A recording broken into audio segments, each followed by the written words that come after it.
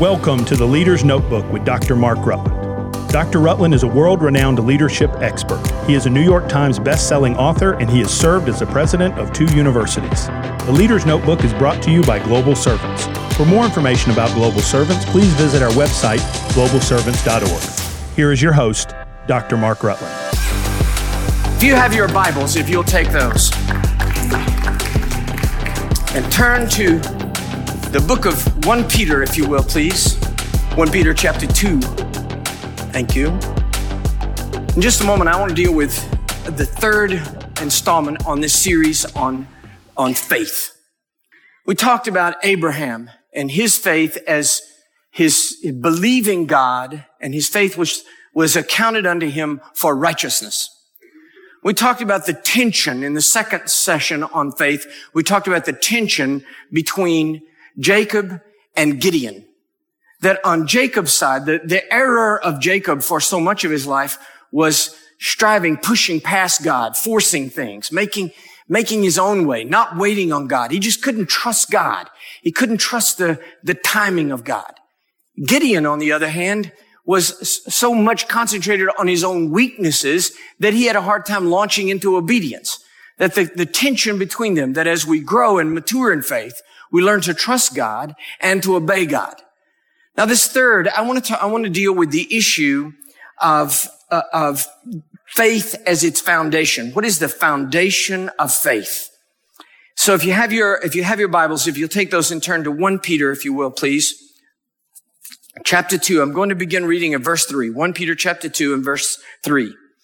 If so, ye have tasted that the Lord is gracious, to whom coming as a living stone, disallowed indeed of men, but chosen of God and precious. Ye also as living stones are built up into a spiritual house and holy priesthood to offer up spiritual sacrifices acceptable to God by Jesus Christ. Wherefore also it is contained in the scripture, and here he quotes or more or less paraphrases a passage from Isaiah chapter 28 verse 16. Behold, I lay in Zion a chief cornerstone, elect, precious, and he that believeth on him shall not be confounded. Let me just give you the Revised Rutland translation of the B part of verse 6. He that rests his faith on that foundation will never be utterly confused. Verse 7. And unto you, therefore, who believe, he is precious. But unto them who are disobedient, the stone which the builders disallowed or rejected, the same is made the head of the cornerstone, the anchor of the entire foundation of our faith. Let's pray together. Heavenly Father, we thank you and we praise you for this evening. Here, just us and this Wednesday, and you with us. Those that are joining us around the world, a family knit together by faith in Jesus Christ. Now, Lord, I'm asking that you would overwhelm every hindrance to divine communication, that you would speak to us in your grace and in your love, and so anchor our thoughts on the foundation stone, which is Christ himself, that we will be forever transformed. Through Jesus, our Savior and Lord, who taught us to pray by saying, Our Father, which art in heaven, hallowed be thy name. Thy kingdom come, thy will be done in earth as it is in heaven. Give us this day our daily bread, and forgive us our trespasses as we forgive those who trespass against us. And lead us not into temptation, but deliver us from evil. For thine is the kingdom and the power and the glory forever. Amen. I want you to imagine a 13-story building that simply falls over. I don't mean it collapses downward. It just falls over. The Lotus Riviera 13-story apartment house in Shanghai, when it fell over, it looked just like this. There it is. The picture is not askew. That is the Lotus Riviera. It simply fell over sideways. Do you see? It's not standing up. It's falling on its side. Why would it fall? Why would a 13-story apartment house in Shanghai suddenly fall over? Because the foundation looked something like this. Do you see the pipes sticking out of the bottom of the Lotus Riviera? When it fell, they found out that the construction people, that its entire foundation consisted of ceramic pipes that had been dug down into the ground with no rebar. Here's another look at this solid foundation. It simply collapsed and fell over. I am convinced that there are people whose lives above ground are getting taller than the foundation they can hold it. Where does our faith rest? I'm going to tell you something. I'd like for you to listen to this for just a moment because it's an important thing I'm observing and I want you to hear it. I hear so much talk about faith in the broader spirit field, in the evangelical world, but particularly in our spirit-filled side of things, in the charismatic and Pentecostal world. I hear so much talk about faith, which is highly self-conscious, highly self-aware. How do I use my faith? Do I have enough faith? How do I make my faith work? How do I speak my faith? How do I? It becomes so self-conscious that I believe that it may actually work against us. It may actually make me self-doubt. I don't have enough faith. I don't know how to do it right. I don't know how to say it right. I don't know how to live it right. That it actually makes me aware of myself and not of the foundation of my faith. What is the foundation of our faith? I did a little research. I'm certainly not a general contractor, but I did some research on the problems that can go wrong with foundations. They basically fall under two categories. One is the issue of load-bearing capacity. That's the Lotus Riviera. What an exotic name. The Lotus Riviera. You may want to think before you buy a high-rise apartment house in Shanghai. Evidently built with tissue paper. But the load-bearing capacity, is the foundation strong enough to simply hold what lays on it, what rests on it? The second problem with foundations is differential settlement. That is to say, almost all buildings, houses, everything settles to a certain extent. The foundation goes down just a wee bit as it gets settled on the ground where it's built. But if there is a differential settlement, one part settles faster or slower than another part, which can cause cracks in the structure of the building. It can cause it to, one part moves faster than another and it can actually break the building. That didn't happen with the Lotus Riviera. It simply was too tall for the foundation and fell over. But sometimes you'll see a crack in a driveway or something and it means that there's a differential settlement. I believe that people have both of these issues sometimes in the foundation of their lives. That is to say that they simply don't have enough foundation under their life. Their life is so huge, so complex, so complicated, so filled with anxiety and doubt and fear, and they simply don't have enough foundation under it, and it simply is top heavy. Their whole life is top heavy. Other people, their life is cracking open. They can feel that one part is working, one part isn't. My job is working, but my family is settling. My kids are okay, but my marriage is settling. And I can feel the whole thing cracking open. What we have to have is a foundation under us, which is solid enough to hold the whole thing and which will not differentially settle. In fact, it won't settle at all. The foundation is the critical issue in building. Everyone remembers what happened on 9/11 when the World Trade Center, the Twin Towers were brought down, but they were brought down from the top. But if you remember, that was not the first time that Al-Qaeda tried to bring them down. They tried to bring them down once from the bottom. If you'll remember, in 1993, 8 years before the World Trade Center came down, Al-Qaeda parked explosive-filled trucks in the parking garage underneath the World Trade Center and set them off. It was a massive explosion and sent smoke all the way to the 73rd floor, but it did not bring the buildings down because the foundation was strong. The only way that building could be brought down was from the top. It could never be brought down from the bottom. Where is the foundation of our faith? On what does our faith really rest? There are three things. The first is this. The foundation of our faith rests on who God is. You remember in the conversation between God and Moses in the personification of the burning bush, Moses said, "Whom shall I say sent me? When I say to them, the God of your fathers has sent me unto you, they shall say to me, what is his name? What shall I tell them?" And God says, his answer is brilliantly simple. I am that I am. The ultimate reality, God says, is that I am my own character. I'm never one thing and then another. Wouldn't it be horrible if God was as whimsical and capricious as the people that we deal with? Isn't it nerve-wracking? How many of you have a friend that you never know which one's going to show up? Isn't that nerve-wracking? You can see them to come into the office, a colleague or a coworker, and walking down the hall, and you wonder, is this the good guy or the evil twin? What if God was like that? What if you started your prayer? You said, Heavenly Father, and the voice came from heaven. What? I'm sick of the bunch of you.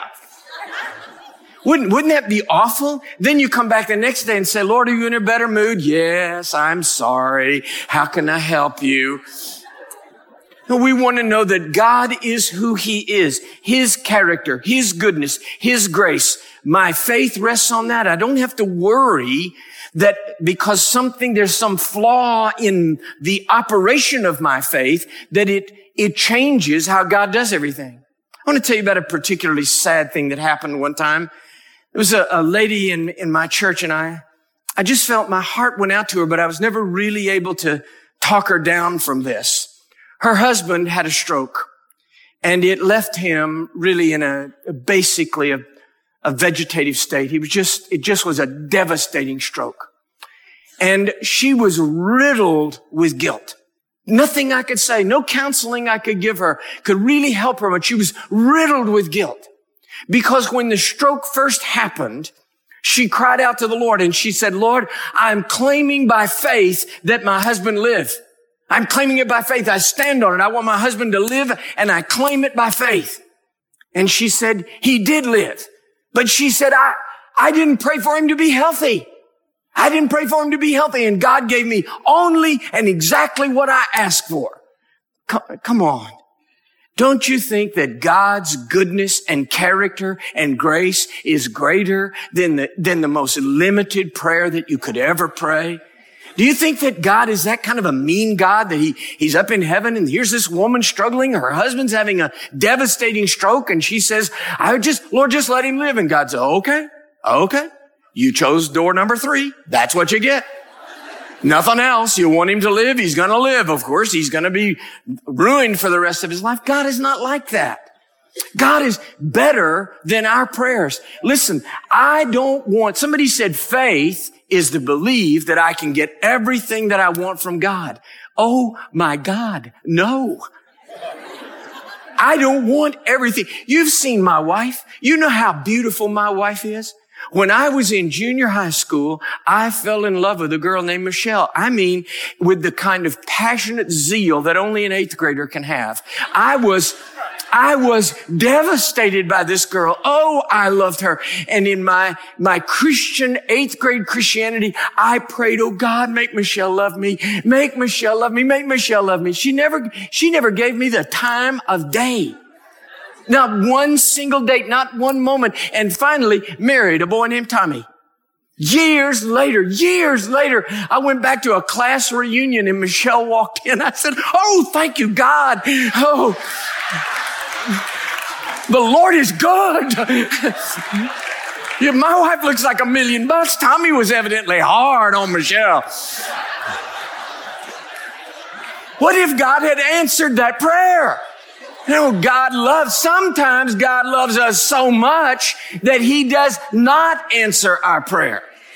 But we can become so so turned in. Did I pray that right? Did I say it right? Did I impress God enough? Our faith does not rest on the operational mechanism of our own faith. It rests on the goodness and the character of God. The second thing is our faith rests on the power of God. This is so important to us. With God, Luke 1:37, with God, con Dios nada, I know it, I learned it in Spanish, so it's hard for me to say it in English. Con Dios nada es imposible. With God, nothing shall be impossible. With God, nothing shall be impossible. Should we ever doubt the power of God? How should we ever doubt the power of God when we look at history? In 70 AD, the Jewish people were destroyed. Israel was wiped off of the face of the earth, never to exist ever again. Jerusalem was destroyed, burned down, the temple destroyed, and it was made into a whole new town, a Roman town called Aelia Capitolina. They wanted to wipe the name Israel off the face of the earth, so they reached back in history before the Jews, and they found the Philistines. And in Latin, there's no PH sound. It comes out as a hard P. Instead of Philistine, it came out as Palestine. And so they renamed Israel as Palestine. It was the end of Israel, never to be brought again. Never. There would never, ever be Israel again. 70 AD until 1948, when God brought Israel again to be on the face of the earth. How should we ever doubt? If God can raise up Israel, if God can rebuild Jerusalem, if God can call the Jews back, there is nothing that is too hard for God. There's nothing too hard for God. Our faith rests, first of all, on His goodness. Our faith rests, secondly, on His power. It rests, third, on His eternity. Now, this is very, very important. We project onto God our own sense of time. We project onto God our own sense of history and moment. We feel that God is trapped in the same time frame that we are. But that when we can grasp that our faith rests on a transcendent reality, a God that is eternal, then those things which are happening in right this moment are small, and we rest them on something that is eternal. Let me give you an example, shocking example. When I was in Ghana many years ago, there had been many under Idi Amin, the reign of terror in Idi Amin in Uganda. Many people had fled Uganda and come to Ghana.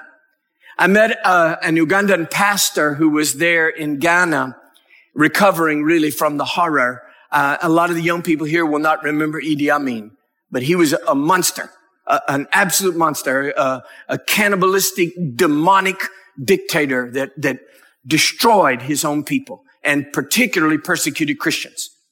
And this pastor from Uganda had come over to Ghana, and I talked with him for a long time one night, and he told me one of the most horrible stories. And I won't go into graphic detail and destroy your worship service, but I want you to hear what happened.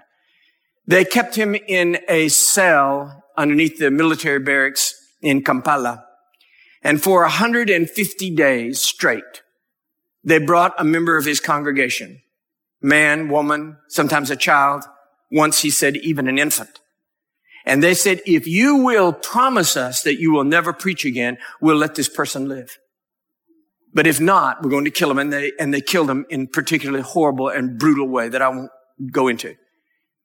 And he said, some of them would say, Pastor, don't do it. Don't do it. I'm okay. Others, he said, would clutch the bars of his cell and scream and cry and plead him. Pastor, just tell him anything. Just tell him, don't let him kill me. Don't let him kill me. And he said it would tell the guards every time, I can't do this. Don't you understand? I can't. I want to. I don't want you to kill this person, but I can't. I can't promise to obey you to save this person's life and disobey the eternal God. I can't do it. And he said 150 days they killed a parishioner, a man, woman, child, and once an infant in front of my eyes in a violent and horrible way. I said, Pastor, how did you do it? How did you get through it? He said one thing. It became my meat. It became my light. It became my life. It became the blood in my veins. It became everything to me. He said it was where Paul the apostle said, I know whom I have believed and am persuaded that he is able to keep that which I've committed unto him against that day. He said, I would say it every time. I commit this person unto him against that day. I surrender this person here in the prison cell at Kampala. I surrender them into an eternal God. When our faith rests on an eternal God, the issues of life and death cannot topple us because eternity is underneath us. Eternity is greater than what we're going through. I don't know what you're facing. I don't know what you're dealing with. I don't know the agony. I don't know the pain or the loss or the grief. But when our faith rests on the reality of an eternal God, it changes everything. What is death? Sometimes we talk about faith in the spirit-filled world. We talk about faith and the operation of faith and claiming things by faith in such a way that we make it sound like that death is the worst thing that can happen to a Christian. Death is not the worst thing that can happen to a Christian. Death for a believer is actually the doorway through which we step into the realm on which our temporal world rests. This life rests on something eternal. Therefore, the actual doorway of death, that physical death, is the moment by which we step through into the eternity that our faith has rested on. We live on this side of the door. We are trapped by our time-sensitive view, our temporal view. And so therefore, because we know our faith rests on eternity, but we can't see through the doorway. We feel trapped over here. And that's the reason that we grieve, and that's perfectly okay. That's the reason we feel lost. It's normal. You should. But the fact of the matter is, death doesn't devastate us. Death has no sting. Death has no victory over us, because death is simply the doorway whereby I actually inherit that on which my faith has rested while I lived in the temporal world. It's like this. It's like this. Here's a mom who has a little 8-month-old baby, and she gets him all dressed up for Sunday school and puts him there on the couch, and she says, now sit right here. I've got to go into the next room and change clothes and get ready for Sunday school. Sit right here. But as soon as she goes out of the room, he begins to scream, because for a baby, out of sight, she may as well be on Mars. He has no sense of space. Furthermore, he has no sense of time. He doesn't have any sense of time. 5 minutes, 5 years, 5 eons. All he knows is my mommy's not in this room with me right this minute. So he screams. He screams the whole time. She comes back in all dressed for Sunday school, and she's very tender and patient. They're there. Now don't be silly. Mommy's back. I was just getting dressed for Sunday school. That's okay while he's 8 months old. But what if when he's 23?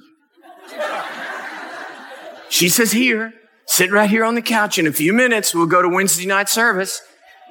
Just wait right here. She goes in the other room to get dressed, and he begins to scream and cry.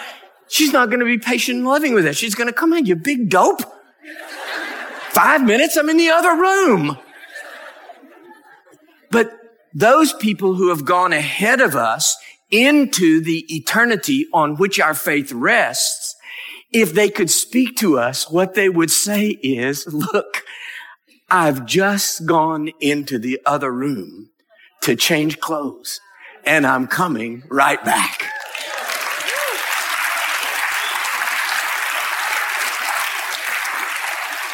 So our faith rests, first of all, on the character of God, upon His goodness. His goodness and His grace is greater than the technicalities of my prayer. I don't have to worry that I get the words wrong and God's going to jerk the rug out from under me. My faith rests upon His power. There is nothing that I can ask God for that is too hard for God. My faith rests upon His eternity, that I can commit everything into His hands. I know whom I have believed, and I am persuaded that He is able to keep that which I commit unto Him against that day. He's able to keep my kids. He's able to keep my life. He's able to keep my eternity. And the more that I can commit to Him, the more I rest on His faith. Now, the second thing is our faith rests not upon what we do or what we have done. Our faith rests upon what he has done. The finished work of Christ. In Isaiah 28 and verse 16, which Peter then quotes again in 1 Peter chapter 2, God says, behold, I lay in Zion a foundation, a sure stone, a rock. Those who reject this rock shall fall on it and they shall be bruised and crushed. But those who will receive this rock, this foundation, if they will rest their life upon this foundation, then their faith rests not on what they do or haven't done or understand or how they work their faith. Their faith rests on what I have done. In other words, this is not on me. This is not on who I am. This is not on what I've done. This is not even on what I will do. It's not on all my promises and all my vows. It's on what he has accomplished. There is this fascinating passage of scripture, which is quoted ad nauseum, Luke 17.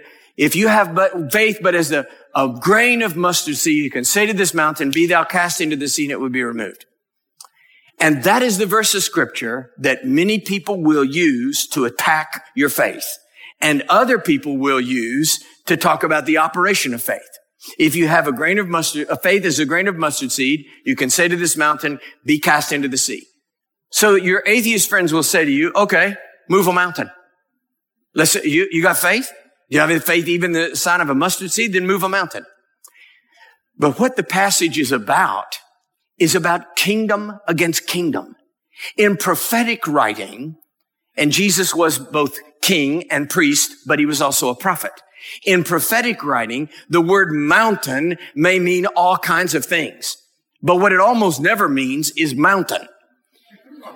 It may mean a dominion or a force or a dynasty. Zechariah chapter 4, who art thou, O great mountain? Before Zerubbabel, thou shalt become a plain. In other words, it says, you dynasties, you forces, you kingdoms, you tyrants, who do you think you are? When Jesus shows up, you'll be as flat as a tortilla. Who art thou, O great mountain? So Jesus says, look, the kingdom of darkness ranges against you. The forces of evil, the power of satanic opposition is against you. If you had the faith as a grain of mustard seed, you can say to Satan and all of his forces, may your mountain, your dominion, your force, your power be cast into the sea. Satan, out of my way. Now, listen to this. Why does he use a grain of mustard seed? Because look, he is contrasting. This is a comforting thought to us. He is contrasting the world system of weights and measurements. Have you seen this current car ad? I don't even remember what it's advertising. Maybe Cadillac, I think. I'm not sure.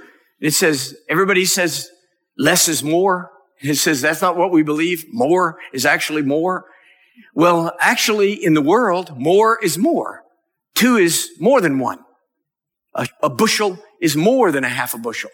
And so in the world system of weights and measurements, what you want is more and more and more because you're measuring something, you're weighing something.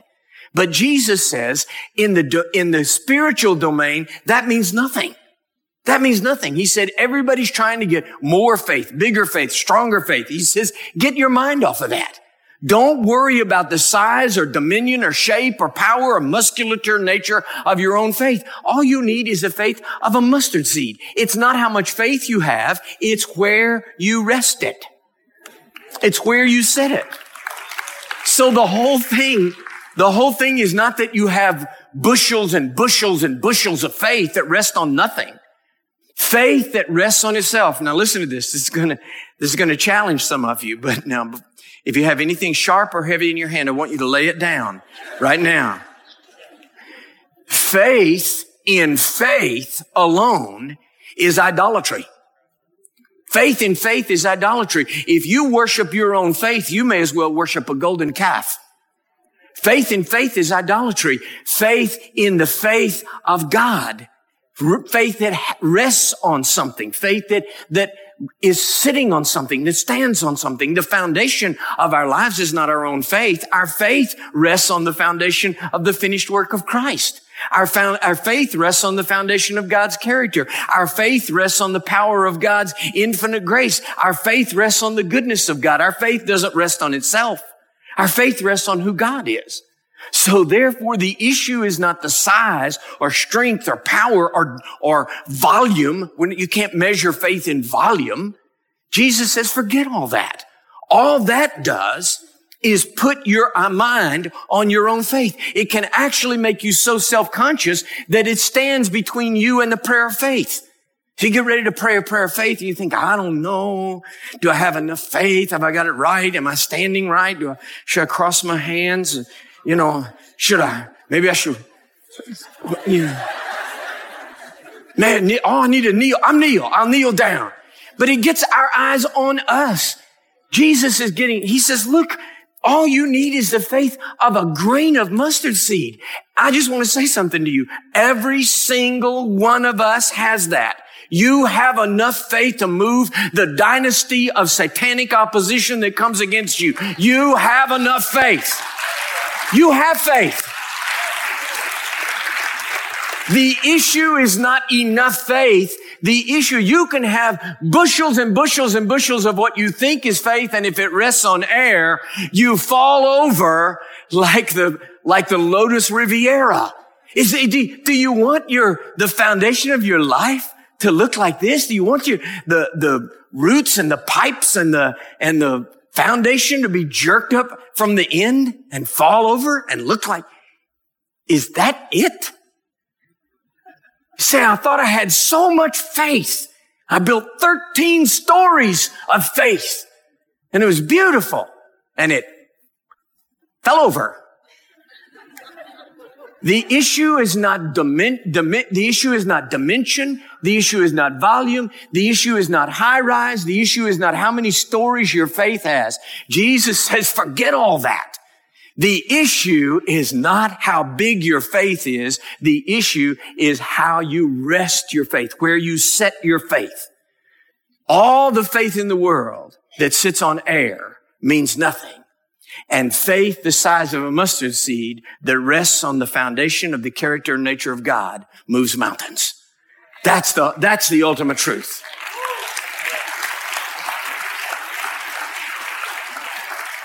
My little strength, my life force, my power, all that I can build, my kingdom, all that I can create, built on sinking sand, is simply a disaster waiting to happen.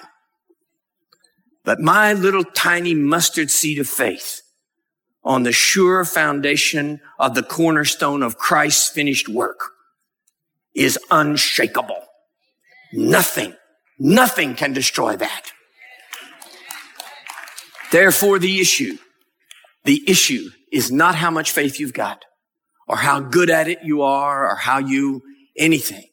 You should work at your faith and use your faith and speak your faith. I'm not saying you shouldn't do those things. I'm saying that that's not the issue that can make you self-conscious. It can actually stand between you and praying the prayer of faith because you come to the moment of praying the prayer of faith and you turn your eyes on yourself. Look instead at the foundation upon which this prayer rests. Say, Lord, I don't know if I'm praying this prayer right. I don't know if I have it right. I don't know if I have the right words. I don't know if I'm saying it right or standing right or holding my mouth right. I don't know. What I know is I'm going to take this prayer the best I know how to pray it, and I'm going to lay it on the foundation of the finished work of Christ. I'm setting it on the cornerstone of Jesus.